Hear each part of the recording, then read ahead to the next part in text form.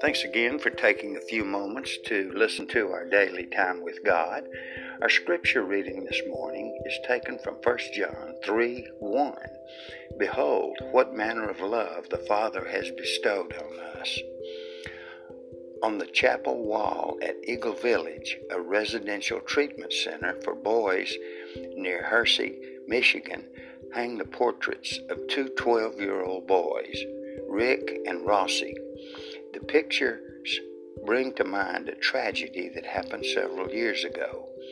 Boys from Eagle Village were on a canoe expedition on Lake Superior when they pulled ashore to make camp. Rossi spotted something floating in the water, so he pushed off in a canoe to retrieve it. Strong winds quickly blew him offshore. The staff recognized his peril and started off in two canoes to rescue him. When Rick saw that his best friend was in danger, he insisted on going along. The wind tossed all three canoes until finally they capsized. The staff members all made it to shore, but Rick and Rossi were both lost in the depths of Lake Superior. A plaque between the pictures is inscribed, "Rick, who loved enough to give his life for another. Rossi, who was loved enough to have another pay that price."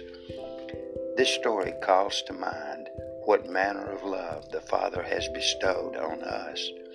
He loved us enough to give His Son to die as payment for our sin, and we were loved enough that He would willingly make that sacrifice. Our salvation is the best demonstration of the power of love. The true measure of God's love is that He loves without measure. Behold, what manner of love the Father has bestowed on us. 1 John 3:1. Thanks again for listening to our daily time with God, and we invite you to listen every day as we publish these podcasts in hopes that they will edify and encourage you as you strive to glorify our Lord and Savior Jesus Christ.